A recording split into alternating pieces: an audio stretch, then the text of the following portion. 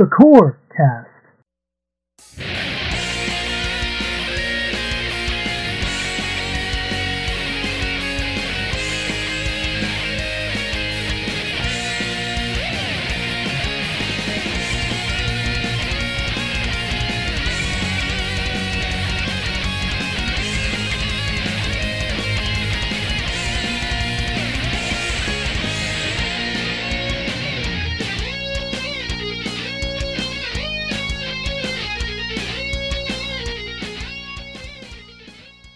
Welcome to Shoot the Core Cast, the official companion podcast to the RF Generation Shmup Club. This is the family-friendly shmup-themed podcast that recognizes the fighting in this area is furious, so hit and away is our style. From rfgeneration.com, I am Metal Fro, and with me as my co-pilot, as always, is... Addicted, also known as Addicted to Shmups. And we are delighted to have a guest with us this evening, the one and only Sarah Flash. How's it going, everyone? Sarah Flash from Bullet Heaven. Indeed. So, as I mentioned, rfgeneration.com is the website you want to be at. That's where we're affiliated. We've got a great community over there. We have a forum that you can participate in and post different things. That's where we have our community playthrough, and of course the Shmup Club playthrough. We also have a huge database where you can catalog your game collection, or in Sarah's case, your game library, and it's full of all kinds of different variants and things like that. It's just growing every day. It's a really good resource. Plus, we have a Discord server. We have articles on the front page that many of us write, and videos as well. So lots of good stuff there. Make sure you check it all out. It's all free at rfgeneration.com. Also like to mention, take a look at the Bullet Heaven YouTube channel. I have learned so much about all sorts of shmups that I hope one day to play and one day for us to feature here on the RF Generation Shoot the Core Cast. Thank you so much for all the information, and it's just amazing to see the content that you produce. Oh, no worries. If you're interested in checking out Bullet Heaven for yourself, be sure to hit us up at youtube.com/Serraxor. That's SERRAXOR. And that's where you'll find the Studio Mud Prince channel that chronicles all the shooting games that we've played over the years. We're currently in our 11th year, gearing up for our 12th in October. So we hope you enjoy our content, and feel free to leave comments. We always try to respond to each and every one. Awesome. So the game of the month that we played during the month of July was UN Squadron, or Area 88, if you're playing the Japanese version. But before we get to that, I want to go over the question of the month that we asked, because it sort of relates to this game in particular, and that is UN Squadron changes the formula from the arcade game for the home version.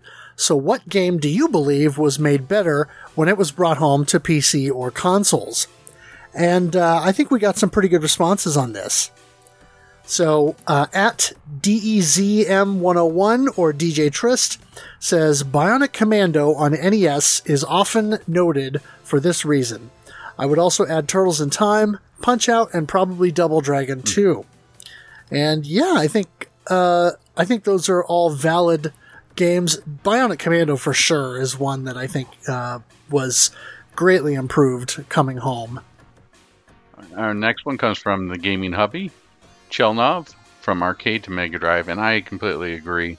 The Mega Drive just has that sweet soundtrack and had a lot more replayability than the arcade version. What do you think? You know, I haven't played the Mega Drive version, and I've only barely messed around with the arcade game.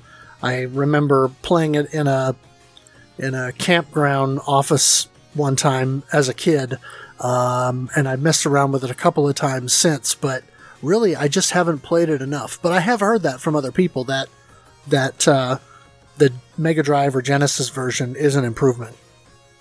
We also had Zoido, who said, I'd vote for Gradius 3. It's less punishing than the arcade version, and I also prefer the soundtrack of the Super Famicom version. So to me, it's more fun to play the port. Slowdown is another issue, of course. I think I'd agree with that too. I think the soundtrack on the Super Famicom version is quite a bit better than the arcade version, at least when it comes to my tastes. Yeah, I tend to prefer the Super NES version. I'm kind of the same, both the game and the soundtrack. Now, once you put the SA1 version, that SA1 hack version next to it, then it kind of becomes a bit of a wash. And actually, the SA1 version might be even harder than the arcade game in some respects, just because of the total lack of slowdown. But yeah, overall, I would say the Super NES version is more fun. All right, next one comes from us at the Shmup Junkie. I'll go with Ninja Gaiden on the NES.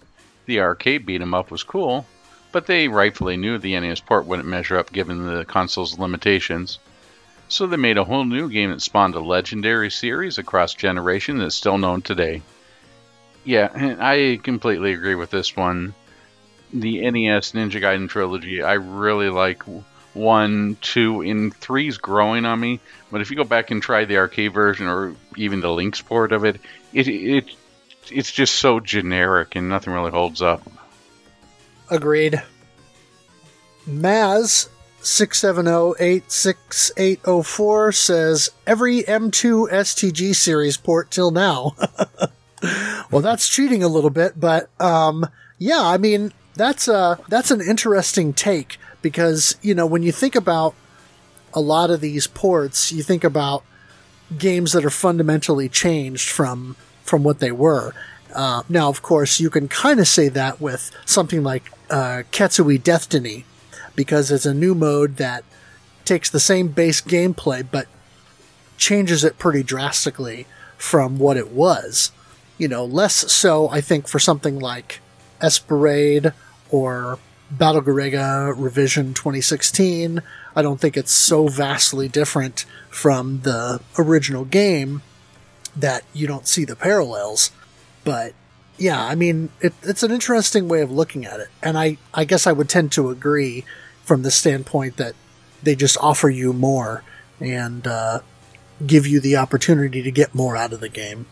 And speaking of Ketsui, it's scheduled, or at least supposed to be released stateside. There was an English translation. I hope that we see that via limited run, because I know they signed another deal with M2 to do a U.S. publish.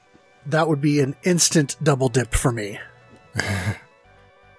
Our next one comes to us from @EasyRacer. I'll cheat a little because I've never played the arcade version of the game that I picked, but the arcade Ninja Gaiden doesn't even look fun to me. Yet I've arguably put more hours into the NES series than just about anything. Again, yeah, the NES Ninja Gaiden was made and tailored for the NES platform and executes on it brilliantly. I really have a lot of fun with the series. Yeah, well, I can say Easy Racer that I played Ninja Gaiden in the arcade as a kid, and you're not missing a whole lot. I think it's famous for that one scene. It's not. It's a buzzsaw, right? The continue scene. Yep. Where the buzzsaw's descending, and that's really the most remarkable thing about the game. There's a prototype of it that was also being ported over the Genesis, but never made it, if I remember correctly. Oh, interesting.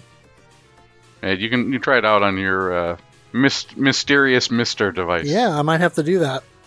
Our last response comes from Steel Ball Runner, who says, "Final fight, even if Rolento and his whole stage was cut out."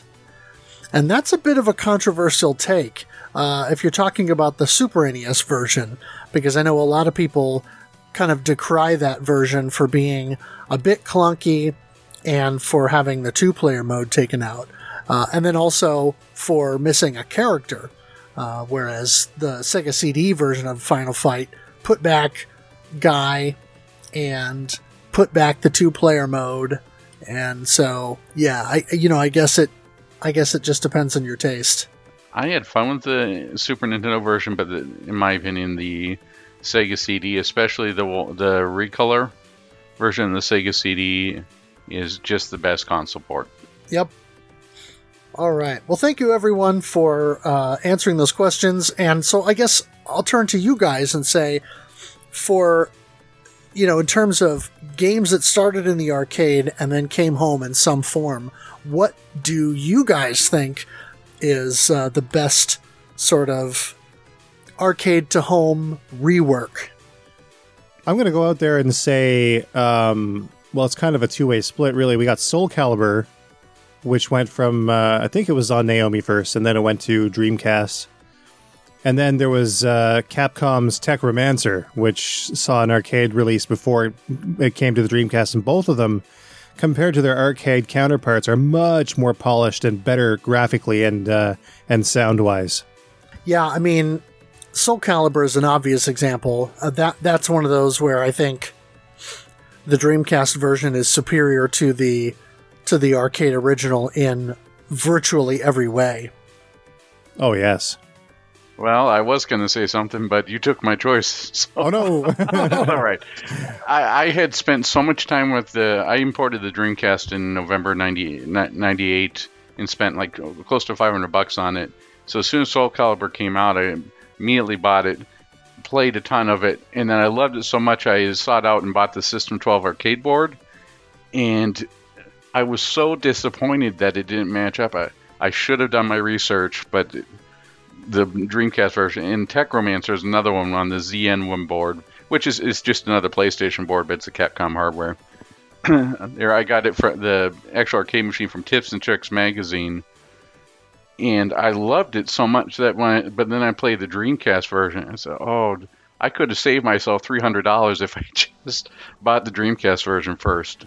I completely agree. Those are better choices, and if anyone hasn't tried those games, please look them up. They're definitely worth a try. Yeah, I'm gonna be maybe slightly controversial, and say that I prefer the NES version of 1943 to the arcade release. I sort of dig the kind of light RPG element that they added to the game. I think the difficulty's a little bit more balanced. It feels a little less insane than the arcade original.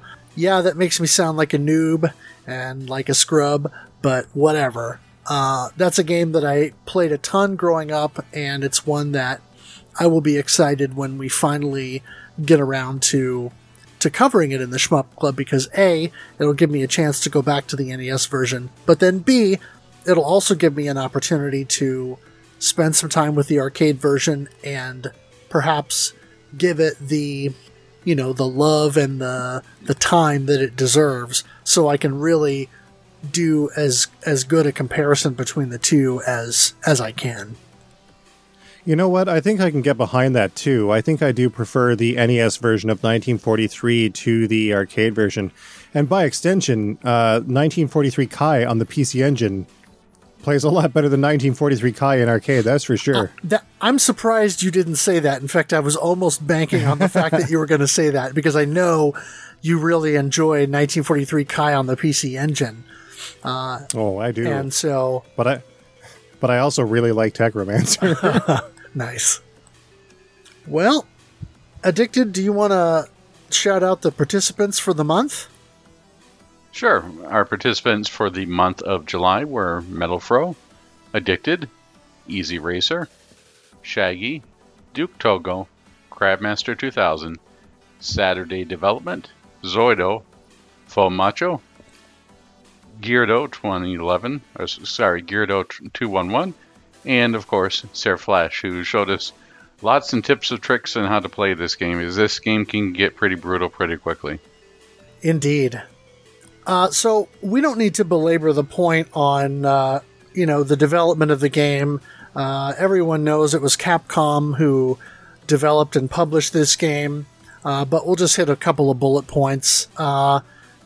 It came out in 1989 in Japan, and it was known as Area 88, and then UN Squadron here in the West. And it was on Capcom's CPS-1 hardware, and based on the Area 88 manga by Kaoru Shintani, which ran from 1979 to 1986. So I found that kind of interesting when I was reading up on that the arcade game actually released on the 10th anniversary of the start of the manga. Not necessarily day and date, but, in terms of the year.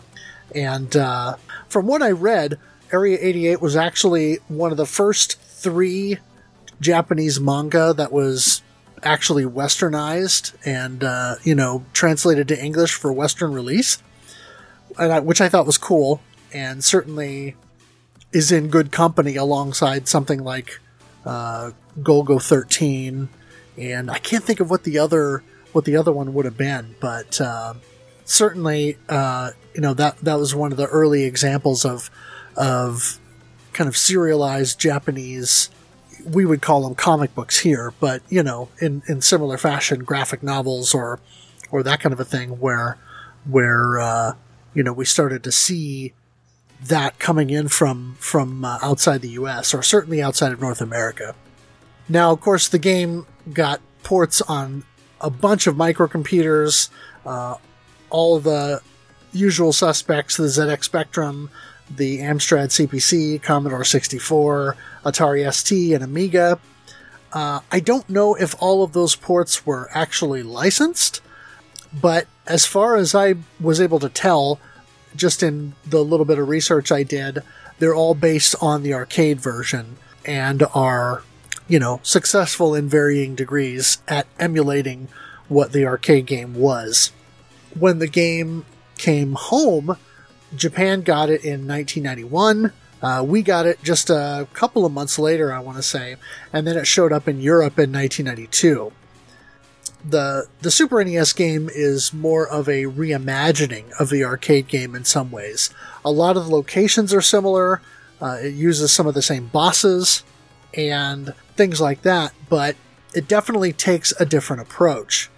It adds some kind of light RPG elements, as we mentioned, like with 1943, and gives you some choice. The standard arcade game, you just stage 1, stage 2, stage 3, and you just kind of go through. But in the arcade game, once you play the first stage, you've got a little bit of choice as to what you're going to do next.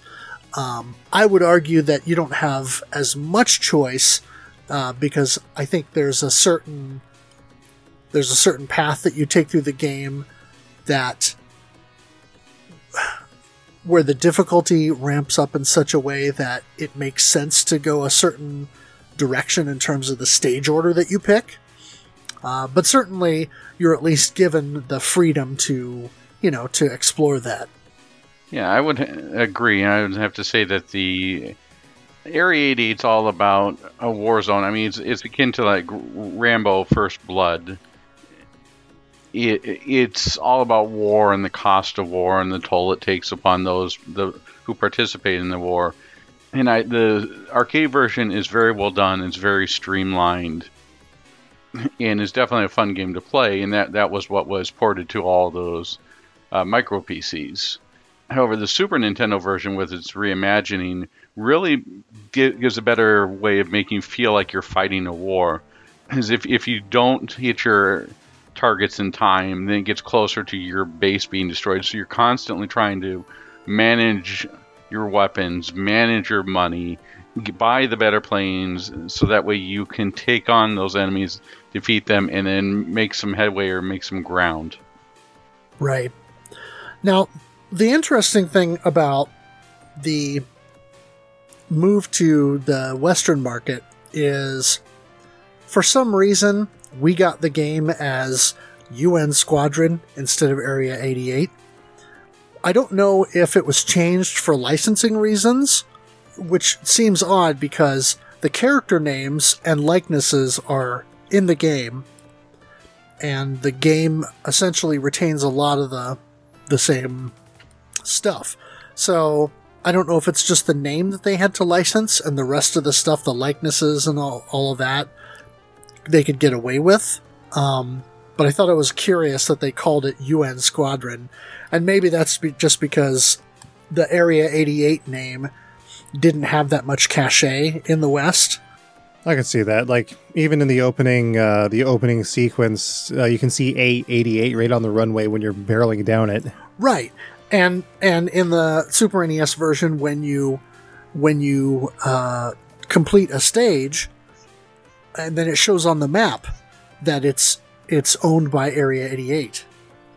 So it was an odd choice, and as as Duke Togo pointed out on more than one occasion during the month when I was streaming it, he said the name doesn't really fit because you're not really the UN, and it's not really a squadron. You know, I mean, yeah, you got the 3 different characters to pick from, but the Super NES version does not have a 2-player mode like the arcade game. So it's literally just you against the entire opposing mercenary force.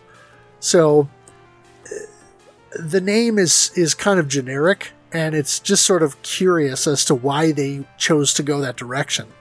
Maybe it was made by the same guy. The decision was made by the same guy who put Man with a Banjo on the cover of Shmups. So. Oh, Phalanx, yeah. Classic.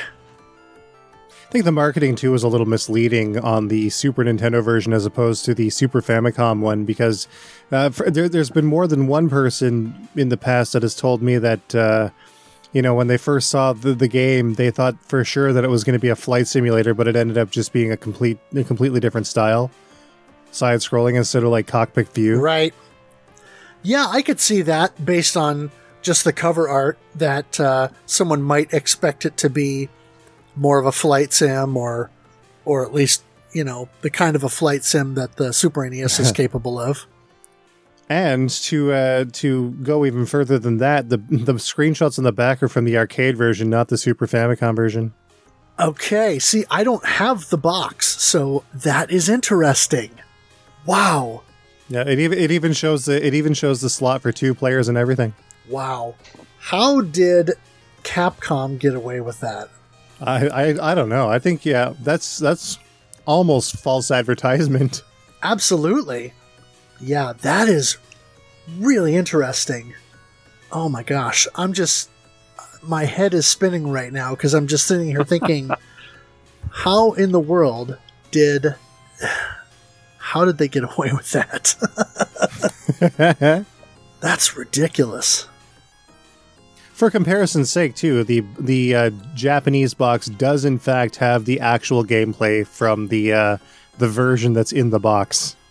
Huh. Yeah, just so weird. Huh. Well, anyway, the game did get a sequel of sorts. It's more of a spiritual sequel in a way.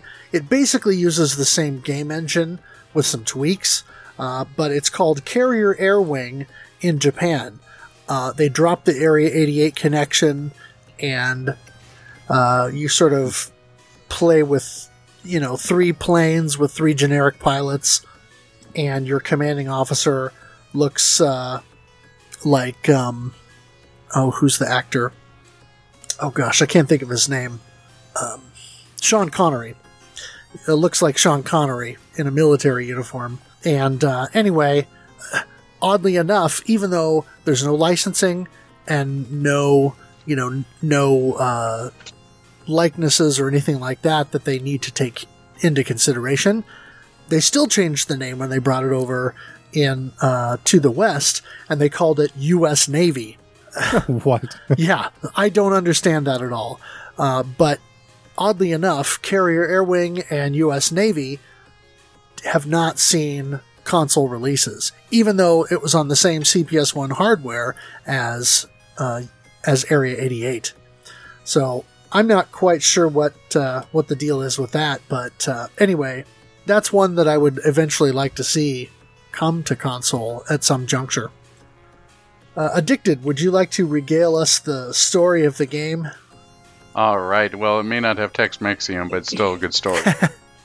All right. So, Guy Kazama is engaged to his girlfriend, Ryoko Tsugumo, and is on the verge of graduating flight school. I think you mean Shin Kazama. Oh, you caught me on there. Just trying to sneak a Guy Kazama in there. Lol.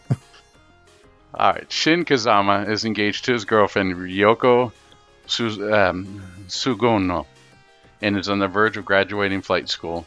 He has dreams of becoming an airline pilot for his fiance's father's airline corporation, but one night in Paris, his backstabbing false friend, Satoru Kanzai, takes him into a bar and gets him drunk enough to trick him into joining the Azeron military, where he must serve for 3 years so that Satoru may take his place as the top pilot of Yamato Airlines and Ryoko's fiancé. And now there's only 3 ways he can get out. He can serve his 3-year term, he can buy his way out by earning $1 million from destroying enemies, or he can desert, which is considered a federal crime and arson. In the fight against Project 4, Shin is joined by 2 pilots, Mickey Simon and Greg Gates. I want to point out here that Project 4 is a group of militants within the country of Arson who find that they profiteer so much from warmongering that they form their own terrorist organization, known henceforth as Project 4, and they are the main antagonist of the game. Yep. Yeah, and it's kind of cool that they sort of keep the same basic premise from the manga and bringing that forward in the game, rather than trying to, make some sort of new scenario or do something goofy with it. So I like that they kind of played it straight. Alright, let's move on to gameplay. The arcade version is very straightforward. It's a set order of stages with only 3 planes. 1 plane for each pilot. It's preset. Shin Kazama flies the F-8 Tiger Shark. He's the fastest and powers up the fastest. He's the fastest pilot and powers up the fastest. Mickey Simon flies the F-14 Tomcat. He's the most powerful character and powers up at the highest level. And last but not least, we have Greg Gates flying the A-10 Thunderbolt plane, while powering up much slower than others. Also fires the downward cannon. So, with playing the arcade version, who was your pilot of choice? I kind of went back and forth. I started as Shin Kazama just because that's who I was mostly playing in the Super NES version. But as I went along, I realized, well, Greg Gates has the advantage of having the Thunderbolt. And so you have that downward fire that you get. So you have forward fire, and then you have that 45-degree angled fire as well, which makes some sections of the game quite a bit easier. But as I went along, Geriatric Danmaku, who was coming into the streams, had played some as well, and he was suggesting that I give Mickey Simon a try, because Mickey Simon powers up to the highest level, and so the swath of destruction that his plane can cut once you're fully powered up is pretty ridiculous. And yeah, it is. I mean, your shots become just one giant wave of bullets that kind of spews out, and it's pretty impressive, and it kind of gives you the ability to have a lot of coverage. Yeah, I found that as well. I using Mickey Simon quite a bit. I initially went with Shin Kazama and liked it. I mean, he's default, a good character.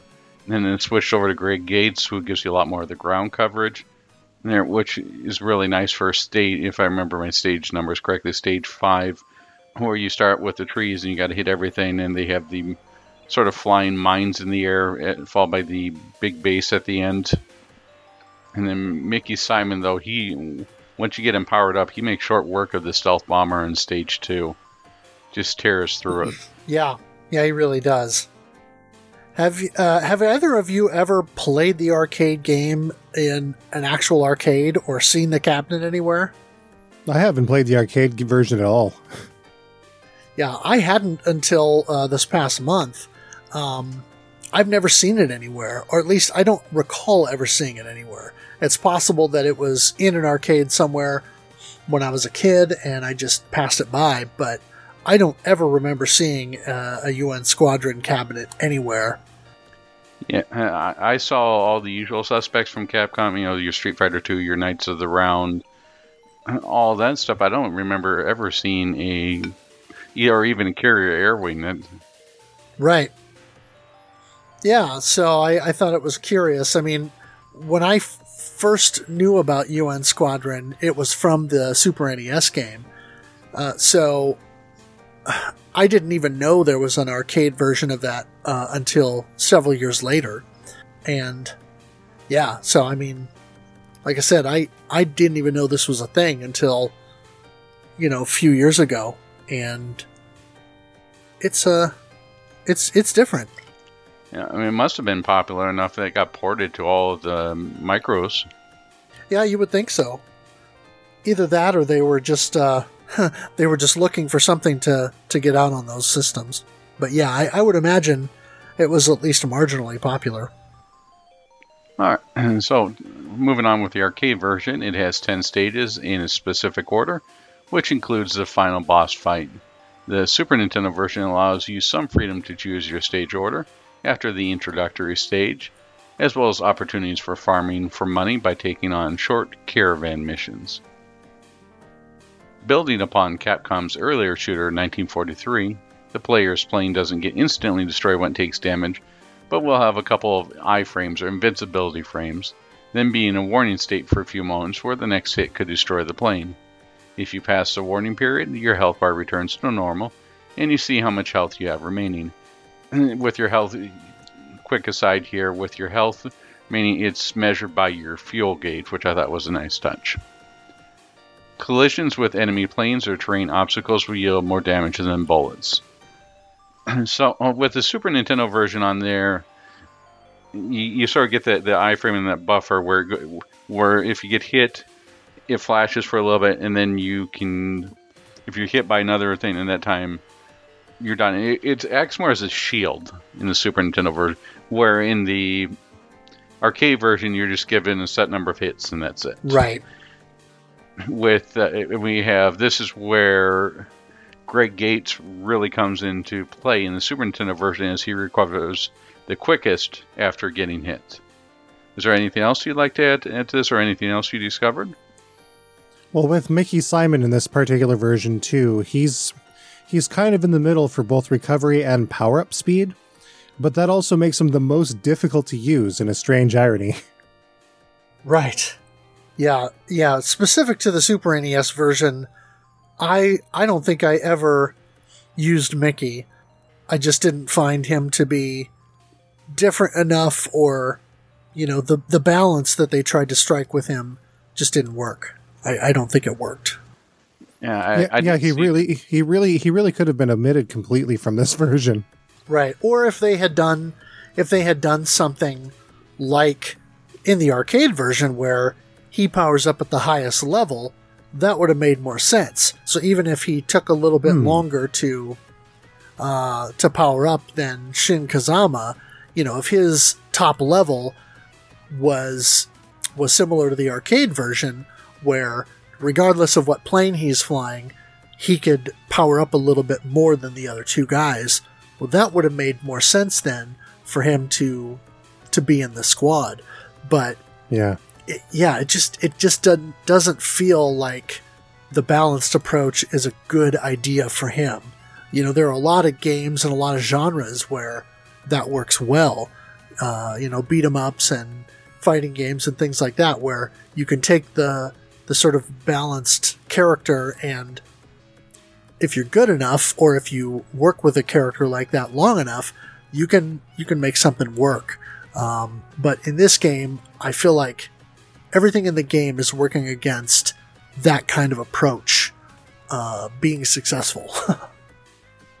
Yeah, with him not receiving his A10 chip out of the gate in the Super Nintendo or Super Famicom version, it really sort of negates any advantage that he might have. Right.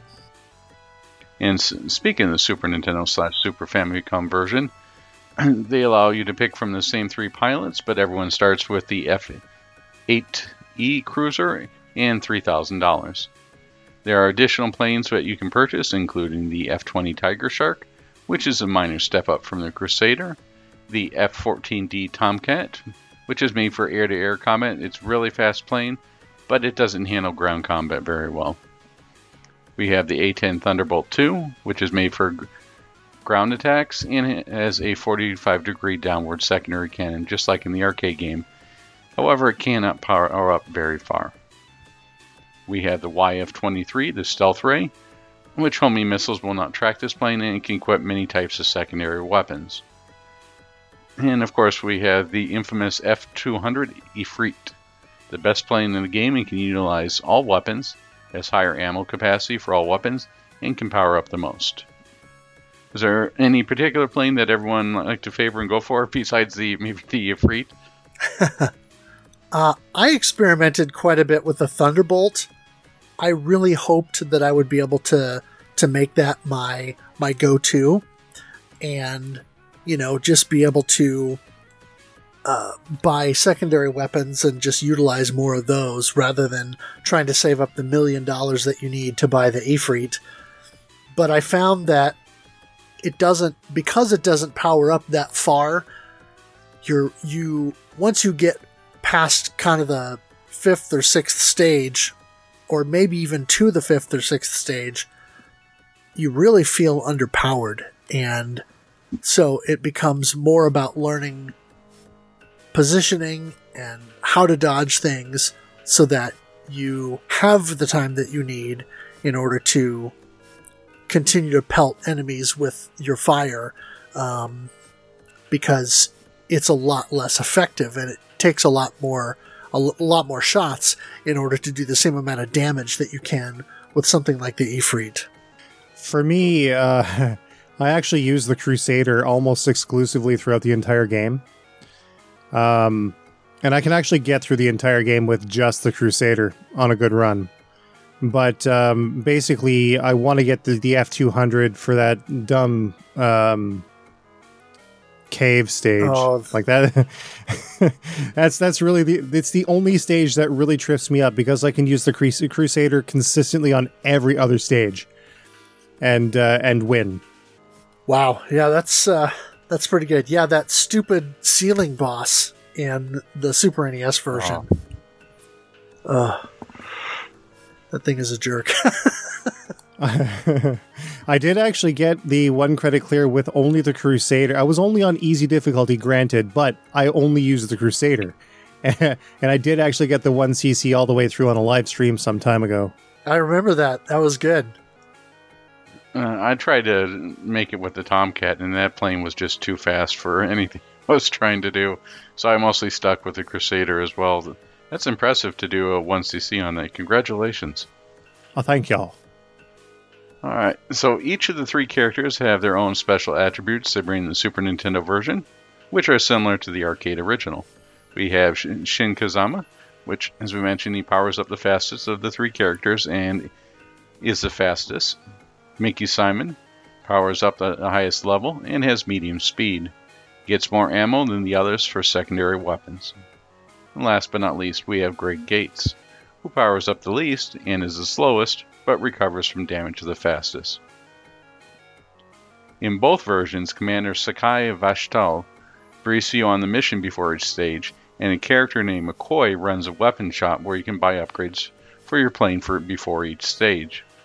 The arcade version limits you to 2 weapon choices, which differ from stage to stage, plus the HP boost and 2 shield choices. Some stages also include special weapon power-ups, such as an ammo refill, or a hidden weapon that can be unlocked by meeting specific requirements. For example, the 3-way laser in Stage 5. Again, the arcade version is more streamlined and just sort of gives, here's what you need for this stage, where the NES or Super Famicom version gives you room to experiment.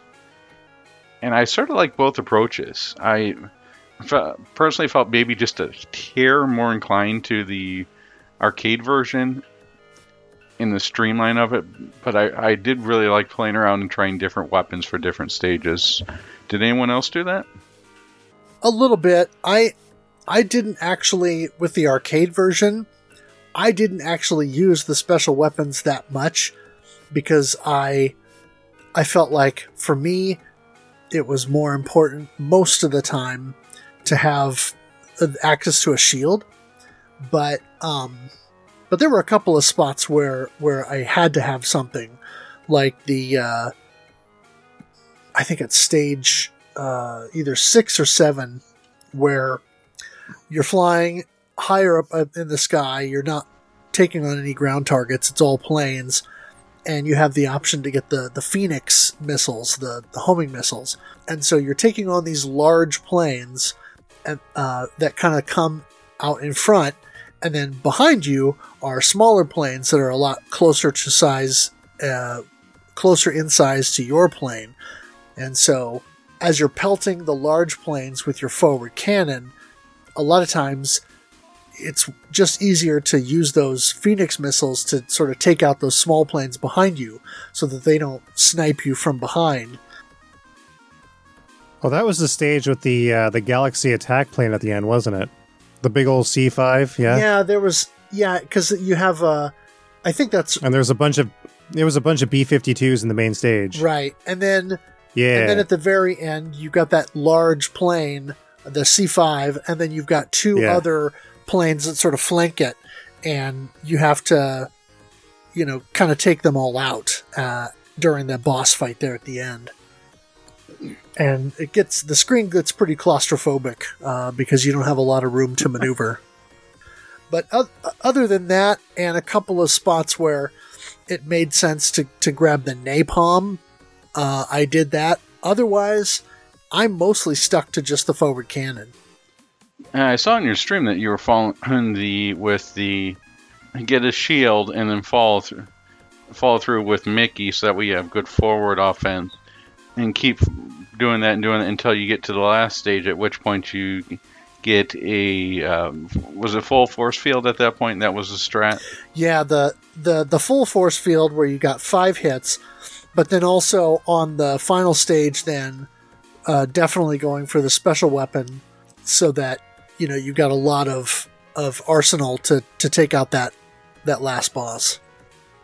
Yeah, and I've heard that Jerry at Damaku cleared it on the hardest difficulty using the strat. No, at least for the arcade version. No, that was actually a Twitch streamer, Tails MK4. Shout out to Tails MK4, who had come to some of my streams and had been playing the game kind of alongside us a little bit last month. And he didn't do it within the course of the month. Actually, he just did this week and a half ago, something like that. But he managed to clear the game, the arcade version, on the highest difficulty. And so that's quite an achievement. Yeah, after playing on the hardest difficulty, I got my butt kicked pretty quickly. Yeah. Alright, so as we talked about, the Super Nintendo version has more weapon choices, but each plane has certain special weapon types that cannot be used. No health or shield upgrades are available in the shop, though health is restored after each stage. Some stages have health pickups, or occasionally a unicorn can be revealed, which grants your plane a 3-hit shield like the arcade game.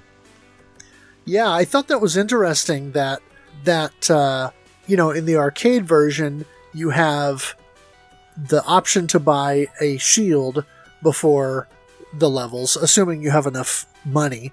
But in the forest stage, where you can take out all the tanks and stuff on the ground and destroy the trees on your way through, that's one of the interesting things where they kept that from the arcade version to the Super NES version, where if you destroy all the trees that it will allow you to destroy, by the time you reach the base at the end of the level, you can trigger the unicorn, which will give you that shield and allow for the 3 hits. So I thought it was an interesting choice to kind of keep that in the Super NES version. And a good choice, I think. I had always wondered why it wouldn't appear at some points, but when I was told, I think it was you that told me that if I shot them all, or maybe it was Vic Viper. Might have been Vic, yeah. It might have been Vic. Someone told me that I had to shoot all the trees, and then sure enough, I was able to trigger it pretty much right then and there. So now I can get that with 100% certainty every time. Yeah. Yeah, and that's the same level that has the Yashichi as well, right? Ah, yes. There's a Yashichi right at the the end of the fortress itself before you have to turn around, you can trigger it there. Yeah. And I believe you can do that in the arcade version as well. If memory serves, I managed to do that a couple of times. A lot easier with the Thunderbolt because of that downward fire. And you can trigger that kind of as you're passing the end of the base. But then most of the time when I played the arcade version, I managed to actually destroy the base early and not even get out past to the last couple of turrets at the end. Whereas on the Super NES version, the main hub of the base takes enough of a pounding that I don't think you can do it in one pass. There's also another pickup here that I think we would be remiss to skip over, and that's you can find them in certain stages. It looks almost like a revolver cylinder. It basically recovers and refills your special weapons by a certain amount. Right. And that was in the arcade version as well, but only in one or two places. I know in the Super NES version, you can trigger it right as you're going up to the desert crawler or desert carrier. And there's also one that you can get near the bow of the battleship Minx. Right. And of course, in the final stage, there's all of these pickups can be found. Yeah, and let's see, you don't get it before the Minx fight in the arcade version, but you do in that stage I mentioned where you fight the C5 at the end. At some point during the stage, one of the group of three, there's a group of 3 red planes that you shoot down to, get the power-ups. Ah, yeah. And that will trigger the ammo refill. That's one of the things that we haven't really touched on is that that the power-ups in the game really are just something to make your forward fire stronger. And so when you take out the squadrons of red enemy planes, they drop these little icons that are blue or green or whatever. And depending on which one you pick up, it'll increase your level by either 1 or 5 or whatever. And so that sort of adds up. And then once you reach a certain threshold, then you're firing more bullets. Yeah, that also carries over to the Super Famicom version as well, but there are only 2 types that you can pick up, which are red and blue for 1 and 3, respectively. Ah, right. Yep. And we talked about this a little bit earlier, but about different bosses in the act. But refresh my memory here. I know that there was a canyon stage with the bomber that's in the arcade version, and that was replaced with I'm trying to remember what it was replaced with in the Super Famicom version. Oh, would that have been the Wolfpack Squadron? Probably. I know the Wolfpack. Yeah, because I don't think that stage was in the arcade version at all, where you went up against the 3 stealth fighters. Right. Right, it's just one giant stealth fighter that you're fighting over the mountaintops. There's a neat strategy with that stage, too. You can basically use any plane to do it, but there are camouflage green planes, and then there's white planes that can sneak in from behind you. The camouflage planes take like 2 or 3 hits to take out with your cannons, but the ones behind you are a bit harder to take out. But even with the Crusader, if you can fly in above them, you can drop a single bomb, right on the top of them, and they'll be taken out immediately. Yeah, I gleaned that strategy from watching you, and started using that right away when I went into that stage. The one of the interesting things about the Super NES version over the arcade is, I can't remember the name of it right now, but it's the power up where you shoot the big bomb kind of in a upward direction, and then it sort of rains down lasers on everybody. Oh yeah, the Mega Crush. Mega Crush, yeah. That is not in the arcade version at all. There's nothing like that. And that's basically like your screen clearing smart bomb. And so that's an interesting element that they added in the Super NES version. Additionally, most of the planes can only ever have one of those at a time. and the weapon refills will not increase your count for the Mega Crush if it's been used, or even if it hasn't been used, you'll only ever have one. However, the Ifrit can be equipped with 2. Yes. And the weapon recovery does actually add another one to your stock, so you can have at most, well, not even at most, if you can find 2 in a single stage, you can have up to 4 Mega Crush at a time. Wow. Yeah, the arcade or the Super NES version also adds the cluster shot, which is an interesting power up. That's not in the arcade version at all, but there are several of the secondary weapons that were directly, came over directly from the arcade version, like the Phoenix missiles, the napalm bombs, and I'm trying to think of what one of the other ones is, but I will bet you, having not really looked too deeply into the power-up system within the arcade version, I'll bet you any amount that the Super Shell is in there. Oh, yeah, it could be.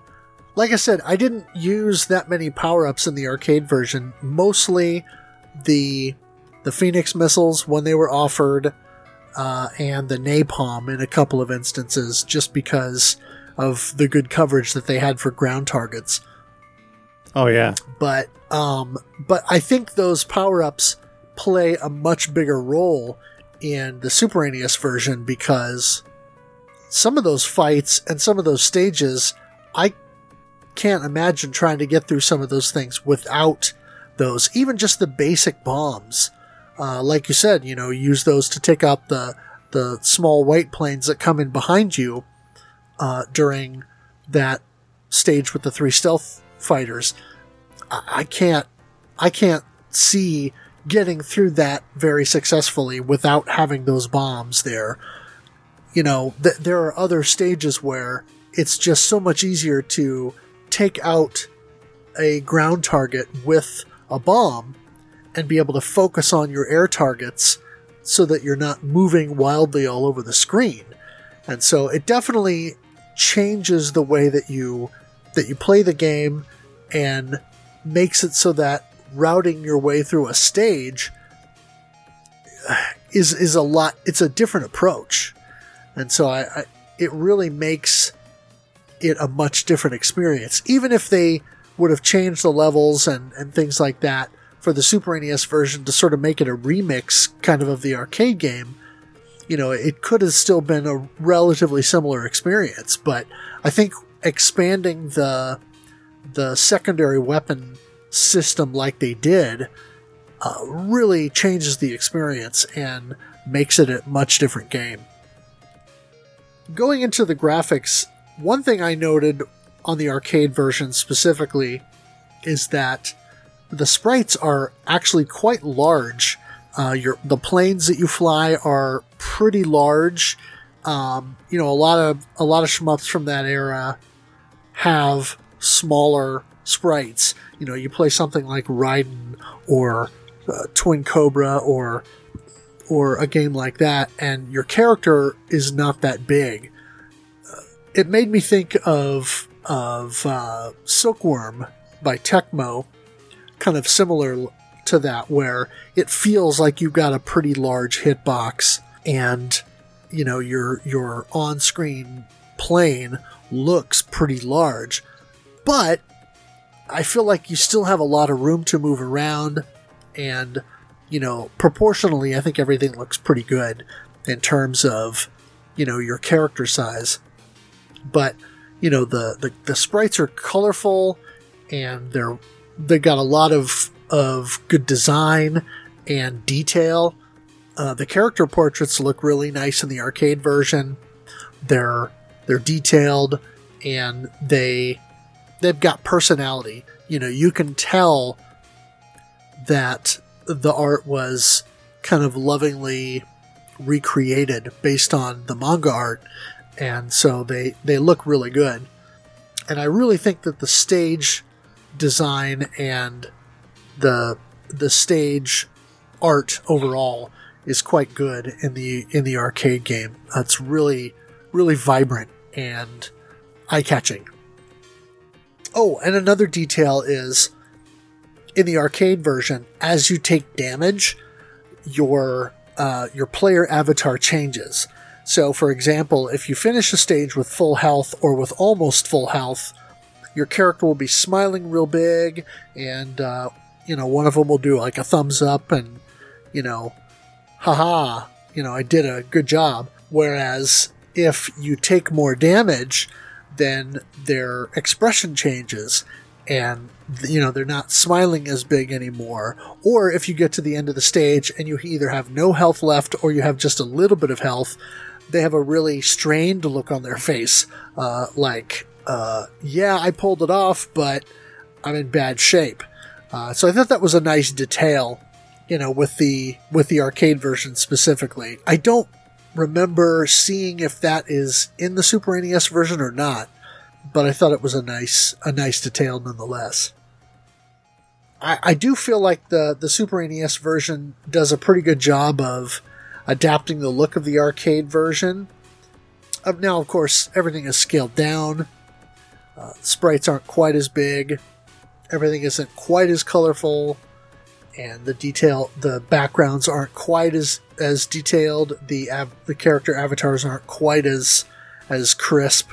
But I think everything still looks really good. It's all very colorful, which of course is typical for the Super NES, especially because of the wide color palette that it has and the fact that it can display so many colors on screen at once.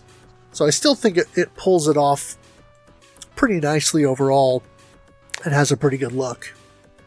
It does have better gradients overall, I thought. Oh. Yeah, because there is a wider range of color, it wasn't quite as hard a gradient from one tone to the next in a lot of cases. I also found that the character portraits were a little better. Like McCoy, for example, he doesn't look kind of as derpy as in the arcade version. Well, I didn't notice him being derpy. I mean, I thought, the translation from arcade to home was pretty good overall, in the sense that they look pretty similar, and that... Yeah.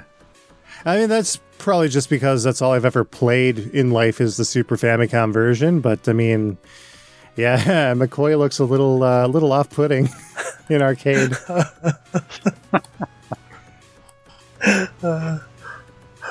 What do you think, Addicted, in terms of the graphics and the design? I thought they did a phenomenal job of porting it home with the graphics. I'll have to look and see if I see the derp next time I look.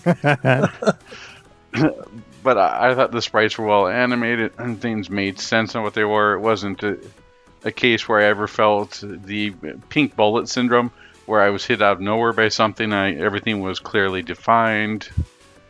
It works really well. I was taking a quick look at some of the reviews that people have written, like Video Games Plus. And so when they were looking at the arcade version, and a lot of the reviewers didn't like it, and they said they expected more out of Capcom at this point, and this is just sort of more of the same to them, which was interesting. But I thought the graphics in both versions are really well done, and as Fro had mentioned, large sprites, and everything's animated really well. There's not anything that could be defined as shrill, maybe, if we're comparing. I mean, 1942 was done so long ago compared to this, but still, there was nothing that was jarring visually or with the sound. Really well done. Yeah, I mean, when you think about, you kind of said that people expected more from Capcom. I mean, I don't know. That feels weird to me because 1943 came out in 1987, which was, 3 years after when 1942 came out.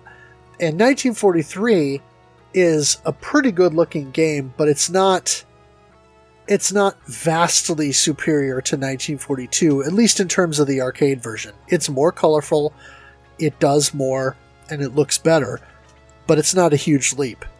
I would call UN Squadron a huge leap. From 1943 to to UN Squadron just 2 years later, it's so much more colorful, and there's, so much more going on. Now, of course, the setting helps.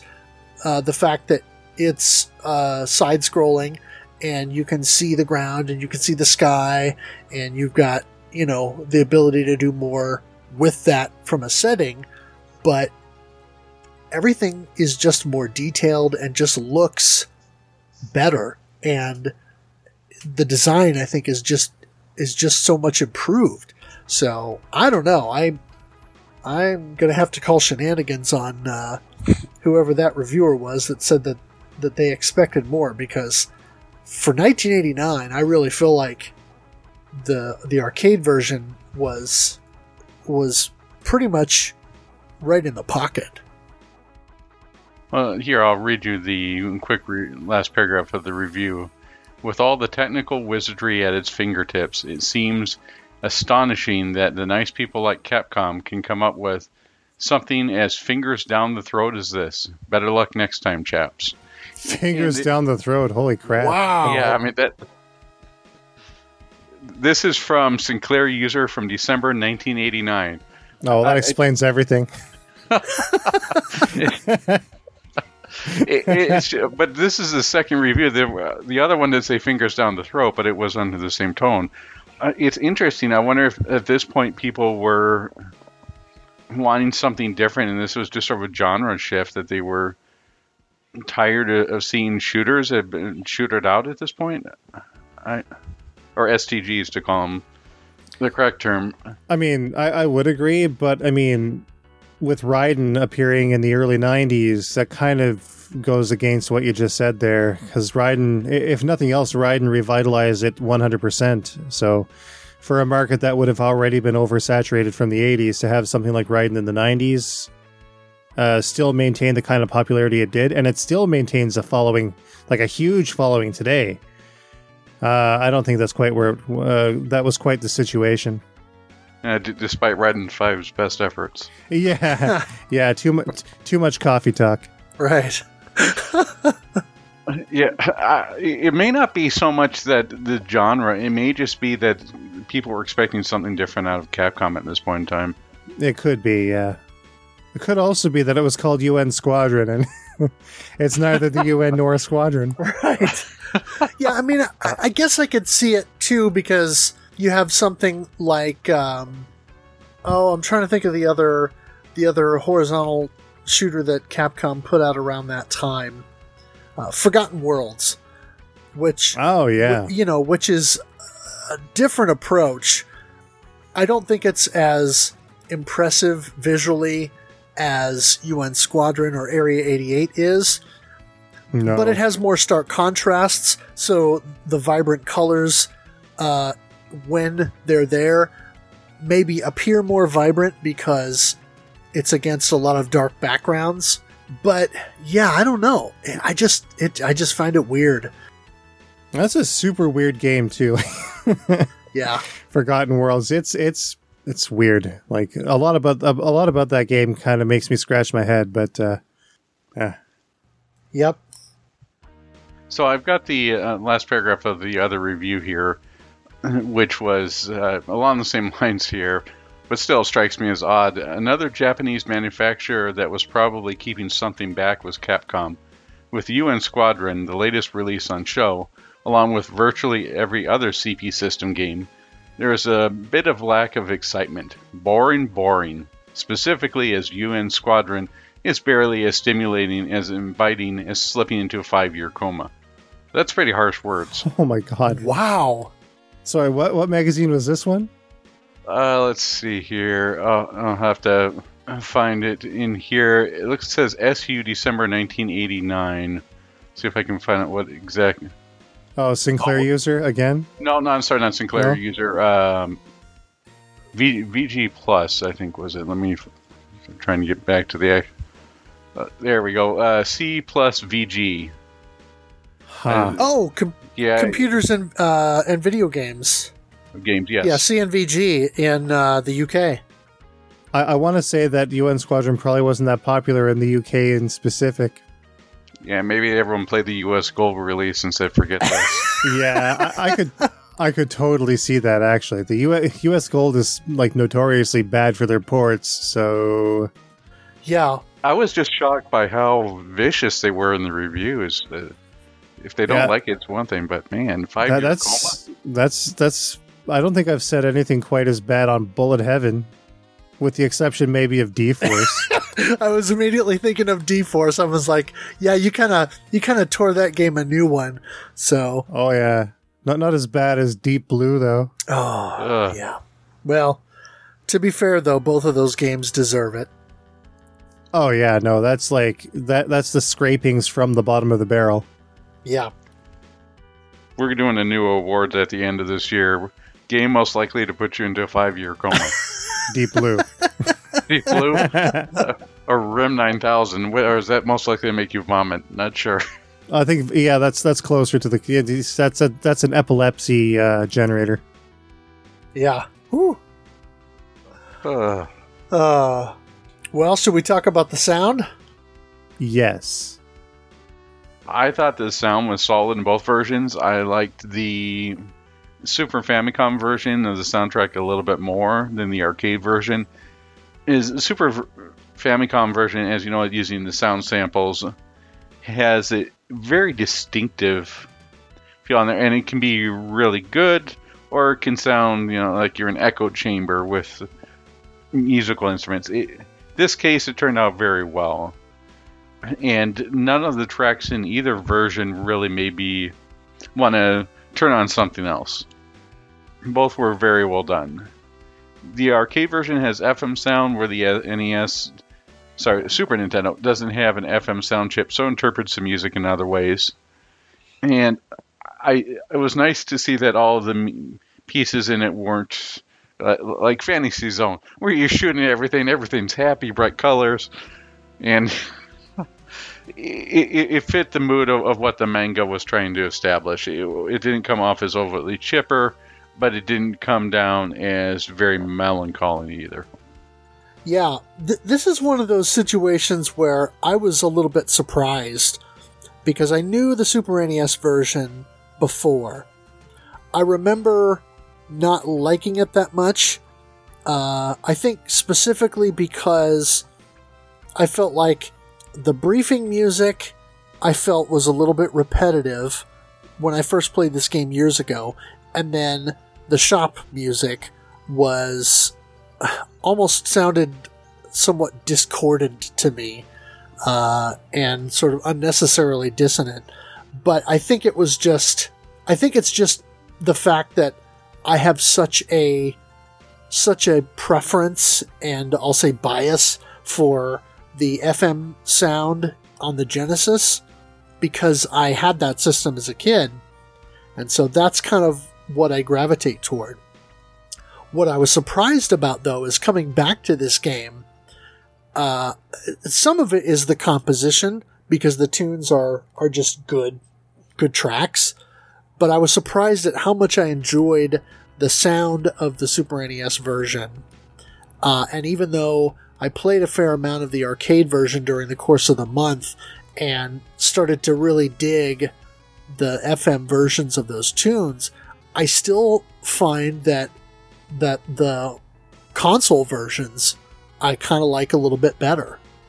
And that's unusual for me, especially since the console version is the Super NES, and I tend to not like that as much. But I really think it works for this game. It's kind of like Gradius 3, where they just knew how to make it sing and how to get what they needed to get out of the console in order to make the track sound really good. And I think they pulled it off. Back in the day, you could tell exactly what company made a game based on how it sounded. You didn't even really have to look at it. You knew what a Konami game sounded like. You knew what a Capcom game sounded like. A Nintendo game, and so forth. The same can kind of be said of the Super NES and Super Famicom. The sound chip is called the SSMP. It was made by Sony, and it has a very sort of rich tone to it that really hasn't really been replicated beyond the Super NES. because, like, of course, with later systems, they relied more heavily on like CD audio Redbook and more robust sound synthesis with 128-bit systems and beyond. But like for the 16-bit, there was really nothing else quite like it. And I think with that said, you could still really tell what companies were making games for the Super NES as well, because the same sort of signatures kind of came out. Whereas with FM, it all just kind of sounded like FM. So like you could really tell that this was a Capcom game by listening to it, because the same kind of flourishes and the same kind of sound was found in games like Final Fight or Street Fighter or Breath of Fire. It was all kind of there as well. And to that end, I do prefer the Super NES version to the arcade version, although I will say that some of the tunes do really sound really good in FM. Yeah, I was surprised at how much I enjoyed the Super NES version of the soundtrack coming back to this game after years ago when I played it, feeling like, this is okay. But coming back to it now, I feel like, okay, this is actually really good, and I just either didn't give it a chance before, or I just wasn't in the right headspace.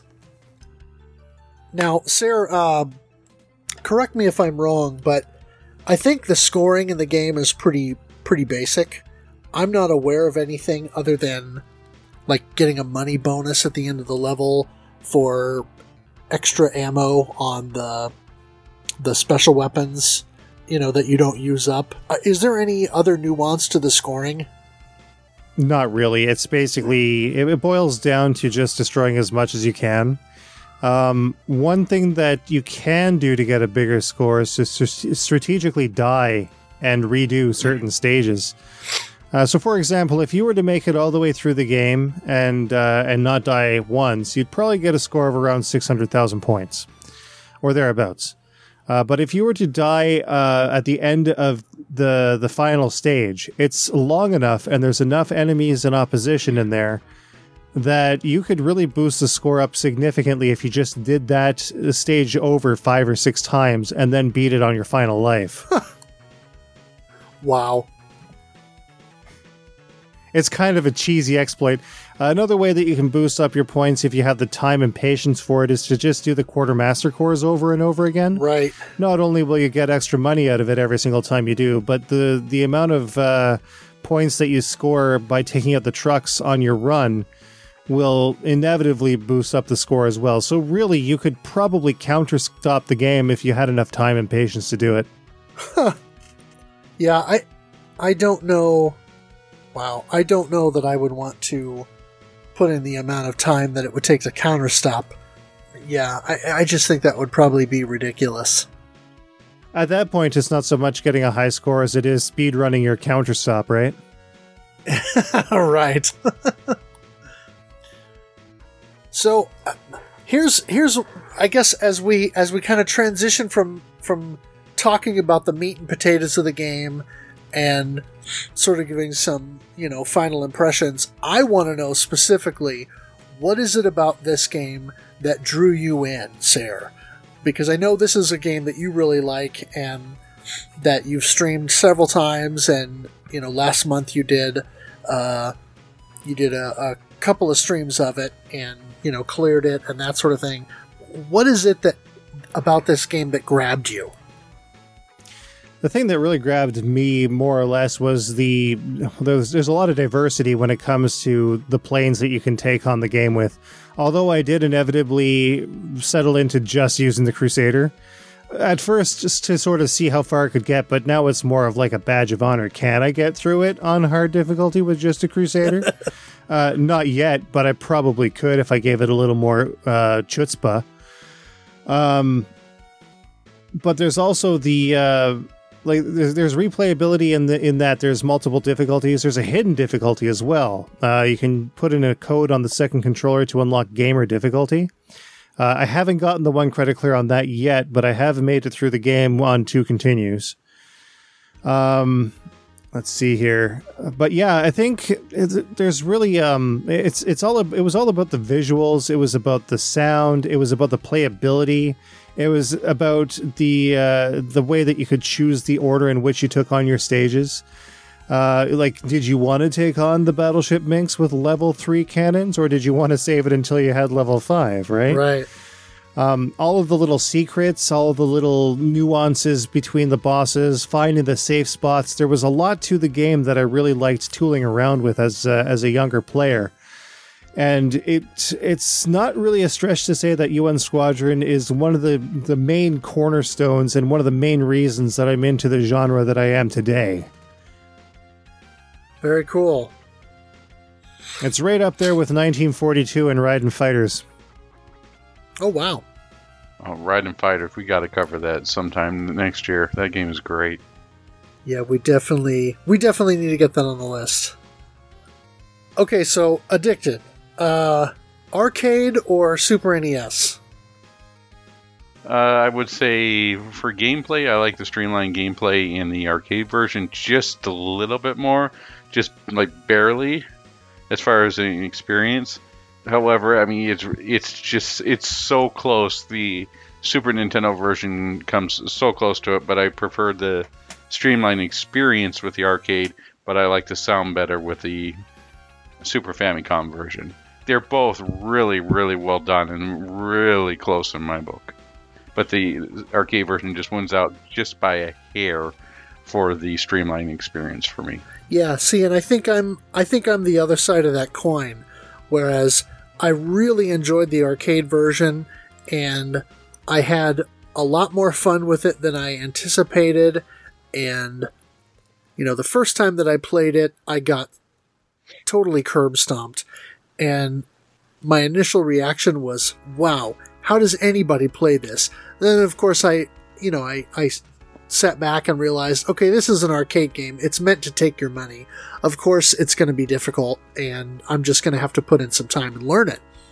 Which I did, and I managed to get reasonably good. You know, I didn't pull off the 1cc by the end of the month, but I felt pretty good about my progression with the amount of time I spent with it. But I do think that this is one of those cases where the home conversion improves upon the formula. It no longer is an arcade game, and they add enough to it and kind of open it up a little bit and give you enough freedom that it really does alter the experience enough to really make it kind of its own thing, even though you can still see all of the foundations that were laid in the arcade version. So I really think the Super NES version is the superior game at the end of the day. I like the way it looks. I like the way it sounds. I like the freedom the game gives you, the additional options for, you know, weapons and things. And, you know, it really is just a really well done game that I think there's a reason that it's so fondly remembered, and that it comes up in conversation frequently when you start talking about shooters on the Super NES. So I think its place in you know, lists for the console is well deserved. Yeah, and I realize that I'll probably be the odd man out in this case. It came very close for me for going to the Super Nintendo version, and I could totally see why people gravitate towards it. I grew up as an arcade player. I worked in preserving arcade machines, and I worked a little stint for a while working and backing up ROMs and game boards for MameDev. So I think that's probably the only reason why I like the arcade version a little bit more, is I have a personal attachment to it. Absolutely. So here's the question then. I mean, for me, this is the definitive Super NES shoot 'em up. I don't think there's any other shooter on the Super NES that really comes close in terms of playability and presentation. But that's just me. Would you guys say that it's your favorite Super NES shoot 'em up? Ooh. for me, I don't think I can, because A, I haven't played them all, but also B, Space Megaforce exists. That is a really good game. Yeah. So, yeah. And I mean, and I've got a couple of others that are sort of sentimental favorites, like I know that people consider it somewhat middling in the series, but I actually quite like Darius Twin. I think it's a fun game. Hey, I mean, I bought it twice. Oh, yeah. And of course, Gradius 3 on the Super NES. I took to that game a lot more than I thought I would, and I came out enjoying it a lot more than I thought I would. So, that's another one where I think it probably is in the conversation in terms of great shmups on the system. And then R-Type 3, of course. Yeah, I would place it within the top 3 shmups on the Super Nintendo / Super Famicom. I'm not exactly where it would fall in there, but it would definitely be in the top 3. That's a very safe answer. Yeah, I'm kind of in the same boat. It's, because it depends on where I'm at from day to day. Certain days I may feel like this game is what I'm gravitating towards. Yeah. Yep, I'm in the same boat. There is still a huge library of titles I want to try. I haven't tried Flying Hero yet. I don't know if that is Kusoge, which it probably isn't, but I don't know how well that would rate on there. There's still a lot of games to play. Yeah. But whatever the outcome of it, UN Squadron / Area 88 would rank pretty high up there.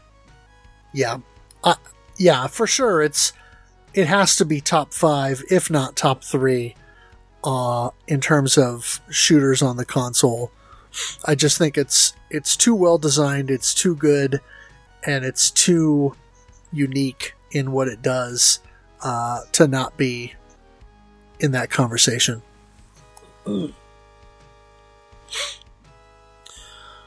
Okay, well, we have kind of given our thoughts. Now let's hear from some folks within the RF Generation community. And so, Easy Racer offered some thoughts during the course of the month. He says, one thing I really like about it is that it has customizable controller configuration. I have found that having X be the base weapon with A as the special weapon and Y as the change weapon works best for me. And that was something he recommended to me when I started the month and was playing with a third-party Super NES pad. When I moved over to playing on the Mister, the way that the controller config was, it sort of did that anyway, so I didn't have to change it from the default. But I did feel like the initial, sort of the default configuration didn't work as well for me as I thought it would. He says, been very much enjoying UN Squadron, even though I'm making progress at a snail's pace. Getting stuck on trying to defeat the land carrier in the desert level. Also, what does everyone else think of the different characters? I usually use either Shin or Greg. He says, don't quite know how to explain it, but the more I play this, the more it feels like an action/adventure game disguised as a shmup. Thoroughly enjoying it, though. And I can see some merit to that position and kind of where he's coming from on that. Yeah, it's like those old choose-your-own-adventure books. Yeah, because you can pick your path, and like I said earlier, at some level, there's a logical path to take, a logical, stage order to pick because of how and when you're able to power up and that sort of thing, how much power you need to take on certain enemy types. But yeah, I mean, it does make sense then, to do it a certain way, but really you can attack it from different, from different stage orders. So I guess it depends on how good you are, or, how you strategize it. One thing I wanted to mention specific to Shin and Greg is I was getting frustrated on the Super NES version playing as Shin because I would take a hit and then I would be vulnerable, and so then I would take another hit and I would die. And everybody kept telling me, use Greg, he recovers faster. My problem with Greg on the Super NES version is he powers up so slow that I didn't feel like I could power up fast enough to actually make any real progress with Greg. The only way I could do that is, by the time you get to the first flight mission where you're totally in the sky and you're taking on the stealth bomber at the end of the mission, when you're fighting those larger planes that come out of the clouds, I don't feel like I have enough forward firepower with Greg to actually take those things out fast enough, because instead of taking one out and then taking on a squadron or whatever, I would get to the point where I had two of those on the screen at one time and other planes flying in from either in front or behind me, and I couldn't do it. The only way I was able to make that work is if I got to stage 2 and then died once or twice partway through the stage after collecting more power-ups, so I could actually get him to a place where he could do enough damage that it could take those things out quickly. And so ultimately that's why I ended up settling on Shin for the Super NES version. Yeah, I usually go with Shin as well, just on the basis that he does power up so quickly. Because you're already at the second level by the end of stage 1, and stage 2 usually gets you to level 3, which I guess would be the stealth bomber, and then you can usually get to level 4 between the forest fortress or the desert carrier, and then level 5 for Battleship Minx. Yeah. Easy Racer also said, "This is one of the most intense yet exhilarating games I've played in a long time. Now that I'm starting to get some consistency on the early levels, I'm really getting into this, and I love the music on the forest stage, even though I have yet to clear it." And he offers some final thoughts at the end of the month and says, "If there was another month, I'm confident I could have hit the 1cc. Made it to the cave on 1 credit. No picture, but broke 500,000 points. Love the variety in this game, and really appreciate the boss battles that scroll in both directions. I'm novice enough with shmups that I don't know how unique to the genre it is, but it's an interesting mechanic that gives those boss battles a more epic feel. The dogfighting level is also a nice stray from the norm. With its level selection and grinding, I still feel like it's an adventure game posing as a shmup, and that's fine by me. Capcom got so much right. The music and the environments are all fresh enough to have their own character and memorability, if that's a word, and the gameplay and controls are super intense but fair. I've watched some of Metal Fro's streams, and for full disclosure, I haven't played the arcade version, just watched. But I can't shake the feeling that Capcom took a respectable arcade IP and reimagined it in an even better form. Can't wait to see and hear comments from those who have played both. Really have enjoyed UN Squadron this month. We had right on our side." I love that he sort of added a little bit of a line from, one of the end stage little quips that the pilots will say. All right. Our next comment comes to us from Shaggy. It says, "I wish you could make the L and R buttons rotate through their weapons. Anyways, apparently I suck at this game. I can beat the first stage without any trouble, but the first airplane level gives me trouble, and it reaches the base, and, well, I have trouble with that one. I can't beat any other level. Obviously, I need to figure out which plane to buy and use on each level, I think. And yes, no high score after game over that I can find." I think what happened to Shaggy is the expandability of this and the non-linearity just got to him, and he needs a little bit more instruction on this. I'm sure he can do it. It's one of those things that maybe that's a little bit of the reason why people were having some trouble with it, is because it is so expansive, and you can tackle the stages really for the most part any order you want. Yeah, choose a weapon. The non-linearity of it can be a little daunting at first. Thank you for using the words I was trying to find. Yes, it just seems intimidating to people or daunting. But once you get over the initial hump, it works out to be a really well-playing game. It's I don't want to use a Dark Souls metaphor here, but once it finally clicks with you, it becomes a really good game and something that you can really sink your teeth into. Here's another pro tip, too. You can actually cycle through your weapons by pausing the game and then pressing the weapon selection. So when you unpause, you'll then have the weapon that you need at that point in time. That is a good tip. I don't think I even thought about that during the course of the month. I just sort of fumbled through and then sometimes used the wrong weapon because I hit the button too many times. We've all been there. Yes. Saturday Development jumped in and says, use the cluster, the circular fireball, and Phoenix missiles for defense during the level, and don't be shy about wasting them. And I think he was answering Shaggy in this particular post. Every hit you avoid lets you take another hit in the boss fight. For example, if you are getting surrounded and have too many enemies behind you, hit them with the cluster.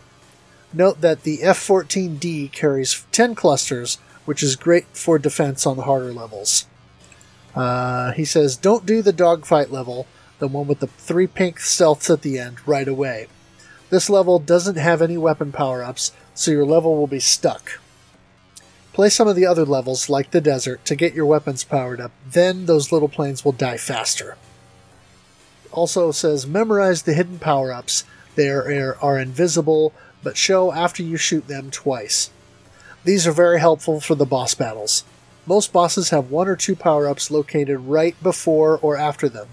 I documented all the ones I know about here, and he linked to his own blog, which I thought was a really nice gesture that he did during the course of the month. He also says, don't buy too many planes. You want to have the F-200 for the end. I typically buy the F-14D as soon as possible, then save my money for the F-200. I suicide on the canyon after picking up 2 stars for bonus points if I need more money for the F-200. This can be done on other levels with stars too. And he went ahead and linked to his website with screenshots of the power-up locations. So I thought that was really cool that he did that during the course of the month. All right, so our next comment comes to us from Duke Togo, our resident Dark Souls player. Played a little tonight and didn't fare very well. It goes from fairly easy in stage 1 to murder after that. I wonder if he was trying to play Greg the entire time and ran into trouble on there. Again, it could just be trying to find that right combination that works with your play style in this game. There's so many different combinations there. You know, if you're having some trouble with the Super Nintendo, you can always try out or check out the arcade version to get maybe a little bit better handle on things. But still, I think that at least trying out the game and giving it effort to see if you like it or not is definitely a worthwhile investment. I'm glad you did. And the next comment comes to us from Geardo211. Hopefully I'm not too late. I loved the game as a kid. I played on normal difficulty, and I was on my first credit with 5 lives when I got to the ceiling boss. He took all of those and a continue. However, I think this is one of the few shmups I could 1cc if I kept trying. I used Gates and Crusader to clear everything up to the Desert Carrier. By that point, I had saved enough for the Ifrit. I didn't run as many convoy attacks as playthrough as I have in the past either. I also had never changed the controls before, and putting the weapon select on the R trigger made things a lot easier. Clusters and Phoenix always clear the way, but I found a Gunpowder and Napalm are pretty useful this time. Mega Crash is great for brief invincibility. I never used the laser or super shell, and the bullpup only on the last R-type looking like boss. I still love this game and listen to the soundtrack frequently on my way to work. It's definitely classic Capcom. I never saw this in the arcade, but I played the sequel, Carrier Airwing, a few times. Wow, somebody did find a Carrier Airwing cabinet. I'm impressed. This cabinet would make a great addition, but it seems pretty rare. I haven't delved into arcade emulation, but I think these two games would be a great reason to. Thank you for joining us on the playthrough. I definitely think it was classic Capcom, and despite what some of the reviewers say, does not put you into a five-month coma. It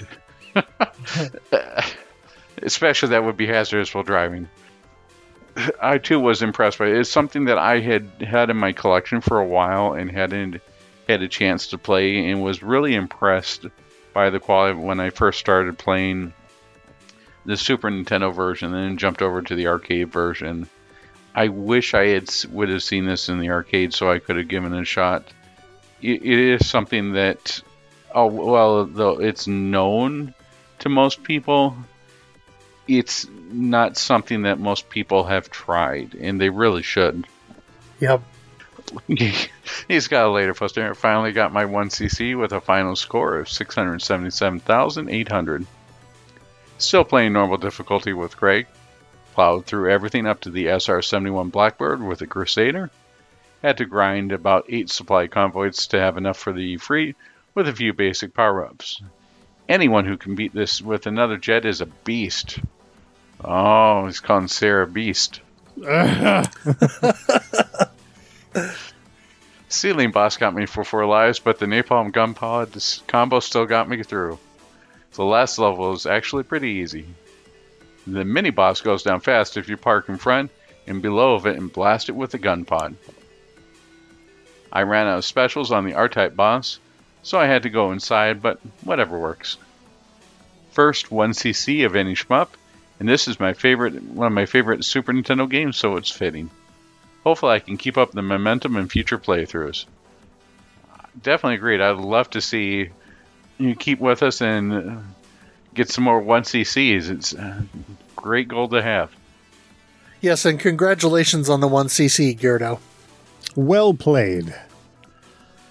And finally, Zoido says, even though I totally see why everyone loves this game, I just can't find a groove with it. I guess the multiple special weapon system, the stage select, shop feature, and story sequences is just too much to handle for my simple brains. Well, I wouldn't say that, because you're more of a beast and have posted more 1cc's on Twitter than I think any of us have. He says, I see that it serves the game to have a lot of variation, but it somehow kills the flow for me. Anyway, I love the music and the graphics. Also played 2 or 3 credits on the arcade version, and I liked that it's a bit more straightforward, but I agree that the Super Famicom version is the better game. Good game to everyone else who cleared the game or came close.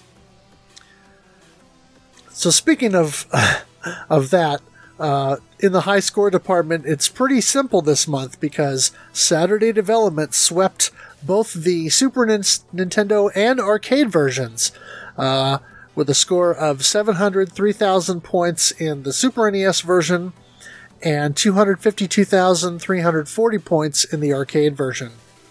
So congrats to Saturday Development for clinching both of those this month. So, final thoughts. Is there anything else we need to say about UN Squadron? Yes, I would say most people, when you talk about Super Nintendo shmups, most people think of your Gradius 3 or they think of your Axelay. I would say start with UN Squadron.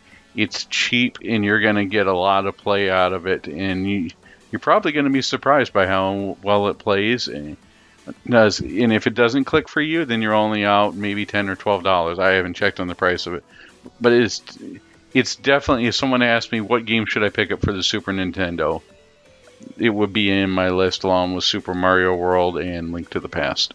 Yeah, it looks like you can get it loose for about $25 or so. That's not too bad. No, definitely worth it. I will just end by saying that the submarine boss and the ceiling boss are both jerks. Yeah, they are. But yeah, I came away impressed by both the arcade and Super NES versions, and surprised at how much I enjoyed them and how much fun I had with them, even if the frustration that I was expressing on stream might have not always shown that I was having that much fun. Any final thoughts from you, Sarah? Well, I mean, this is one of those games that I'm pretty sure I'm going to be play. I'll go back and play this every now and again for pretty much the rest of my life. Every time I do so, I always find some way to really sort of streamline what I'm doing. Just sort of own my skill just a little bit more to get through that dumb ceiling boss. And I'm sure there will come a time where I'm going to be able to get through the entire thing on just a single life using only the Crusader. Nice. Yeah, someone was suggesting bringing napalm along for the ceiling boss so that you can concentrate on flying along the upper part of the stage with him and then dropping napalm on the ground to take out all those little enemies that shoot up at you. I forget, does napalm go in both directions or just the one? That's a good question. I haven't used napalm in literally 20 years. Wow. Yeah. Well, it's something to try at least. Yeah, drop by my streams every Saturday night for a chance to see that. Yes. All right. Well, Addicted, would you like to fill us in on what we got going on next?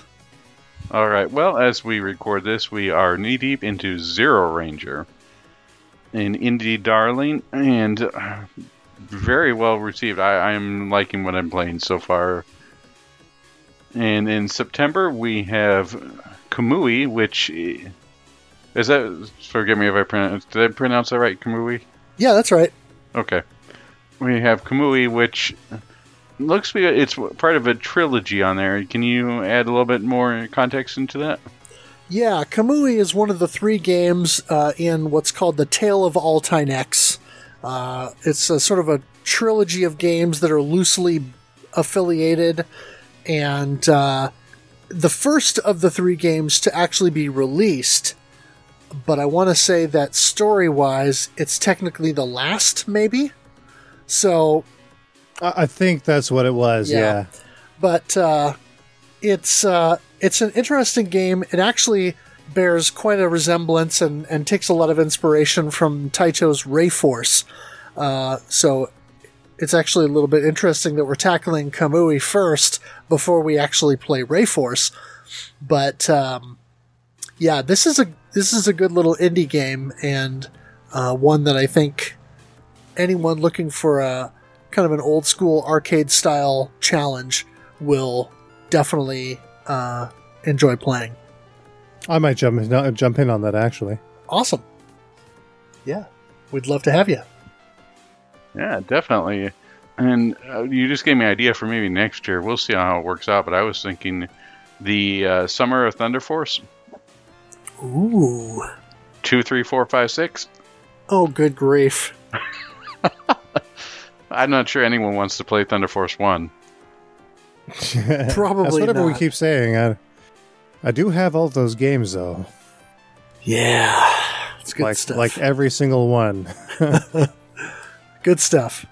I love the story for 3. That thing, the ending is just crazy. So are we skipping Thunder Spirits then? Or? Oh, Thunder Spirit! I would add Thunder Spirits in it. Let's add it all. It's on Arcade Archives. That's Thunder Force AC though. Thunder Spirits isn't that good. Yeah, I still think. Yeah, I still think we, when we play Thunder Force 3, I still think we'll need to include that and talk about it because, it's an important part of the Thunder Force story, even if it's, a lesser game. And you know what? I still bought it twice. Super NES and Super Famicom? Yeah, I got it complete on SFC, though, so Yeah. that's kind of where it was. Yeah, had to do it. Right. Very nice. Alrighty, well, we would like to shout out some folks here. Obviously, Sarah, thank you for the logo and for being our guest today. And of course, the logo is on some snazzy shirts. I'm wearing mine right now.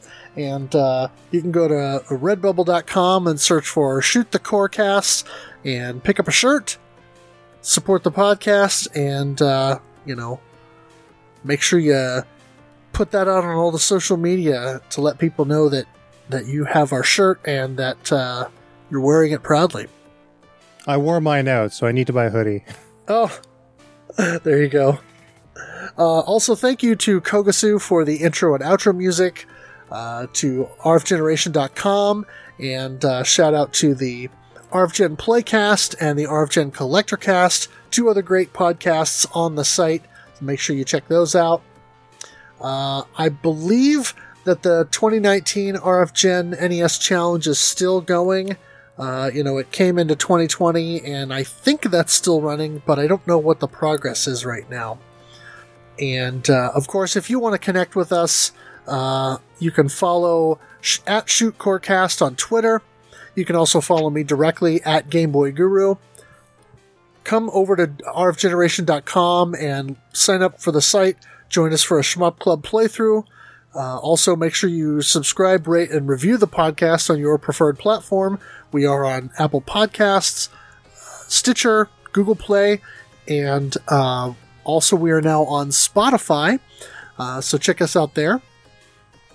And join the RF Generation Discord channel, where we've got a dedicated Shoot the Corecast topic, where we talk about the podcast, we talk about the Shmup Club Game of the Month, and just shmups in general. And so always some good discussion going on there during the course of the day. And as we mentioned, I stream these games, so you can follow me on Twitch, twitch.tv/GuruGameBoy, to get notifications of new streams and to watch me die repeatedly. You have extra hazards, though. You have two chihuahuas. That's true, yes. I have the two dogs that like to get up in my face and beg for attention while I'm in the thick of playing. So yeah, that is always interesting to navigate. Anything in particular that you want to plug, Sarah? Well, if you are into video game BGM and you want some hot jams for your media player of choice, feel free to mosey on over to smpmusicproductions.bandcamp.com for your fix. You can get over 200 tracks for less than $16, and that includes the brand new album 2020 Must Be Stopped, which launches this coming October. Yes, and I will echo that and say that these tunes make great music for your workday. I like to put those on and have those going in my office while I'm working. So yeah, definitely check those out. Yeah, I love using the M2 documentary music while I'm working. The one from My Life in Gaming, that works really well for de-stressing you as you're working. That was a very well-curated selection. That was actually the guys at My Life in Gaming that chose those specific tracks. Oh, nice. Very cool. Anything else to plug?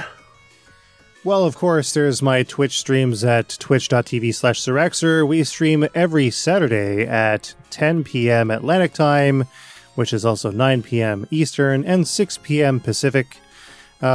We also, of course, produce all kinds of video content over on YouTube, as I said before, youtube.com/Sirexer, where you can catch the newest episodes of Bullet Heaven, the newest, which will be Salamander 2, and I hope to have that live tomorrow. All right, so most likely by the time I actually get this episode edited, that will be up and available for everyone. Gaia Seed might be out by that point. Yeah, depends on how long it takes. Hey, my turnaround is pretty quick. Well, mine not so much. All right. I love those Dreamcast episodes. Those are my favorite. Oh, the STG Chronicle? Yeah, I Yes. still have to get the 7th one on the go, but unfortunately my auto dolly broke, and I don't feel like doing manual pans, so I gotta buy one of those. So buy my music, and I can get an auto dolly. There you go. Hopefully you can get that in a mode soon. Yes. Well, anything else that we need to touch on before we head out of here, guys? Just Nah, I thank think you, I'm good. everybody. What's that?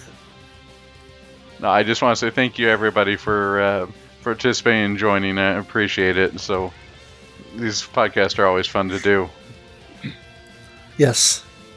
And thanks for having me on, by the way. It's always fun to talk about something that I know a lot about. Oh, yeah. Well, and we always enjoy having a guest so that we can, bounce ideas off other people and change it up a little bit so it's not just us two. So thank you for coming on. My pleasure. Alrighty. Well, thank you everyone for listening, and we will see you next time.